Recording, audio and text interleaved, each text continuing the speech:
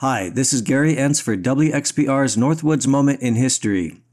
In 1966, a young boy named Mike returned to his home in Wausau after spending 2 weeks in a Northwoods summer camp.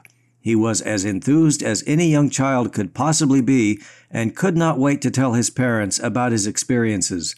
He made quite a few new friends and participated in many exciting outdoor activities that he had never done before. He carried home a treasured scrapbook to share with his family.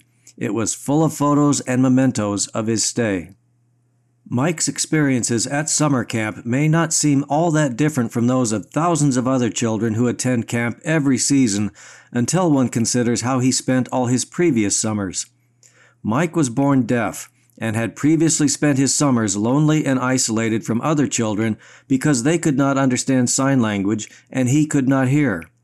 Mike was one of 7 children from the Wausau School for the Deaf that the Optimist Club and other Wausau organizations in 1966 helped go to summer camp in the Northwoods.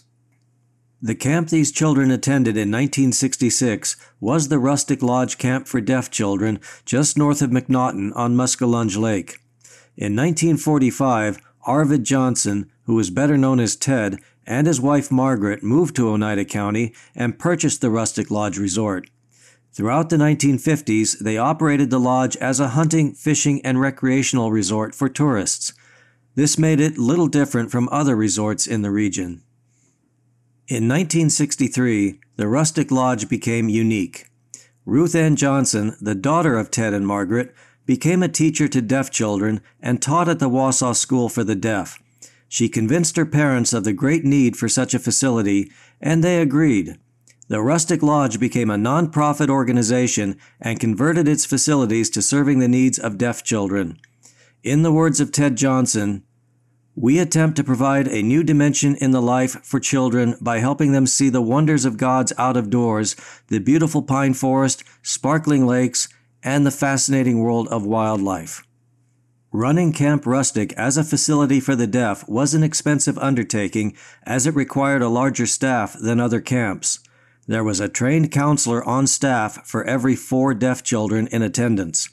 These counselors were fluent in sign language and able to instruct the children in outdoor activities that included swimming, horseback riding, overnight camping, nature hikes, and boating.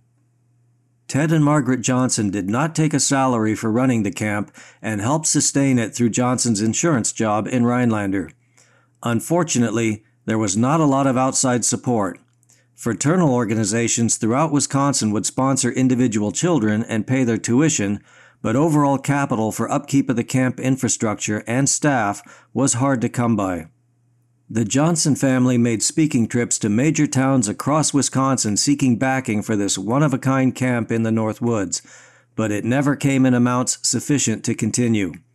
This camp that did so much good closed its doors after the 1972 season.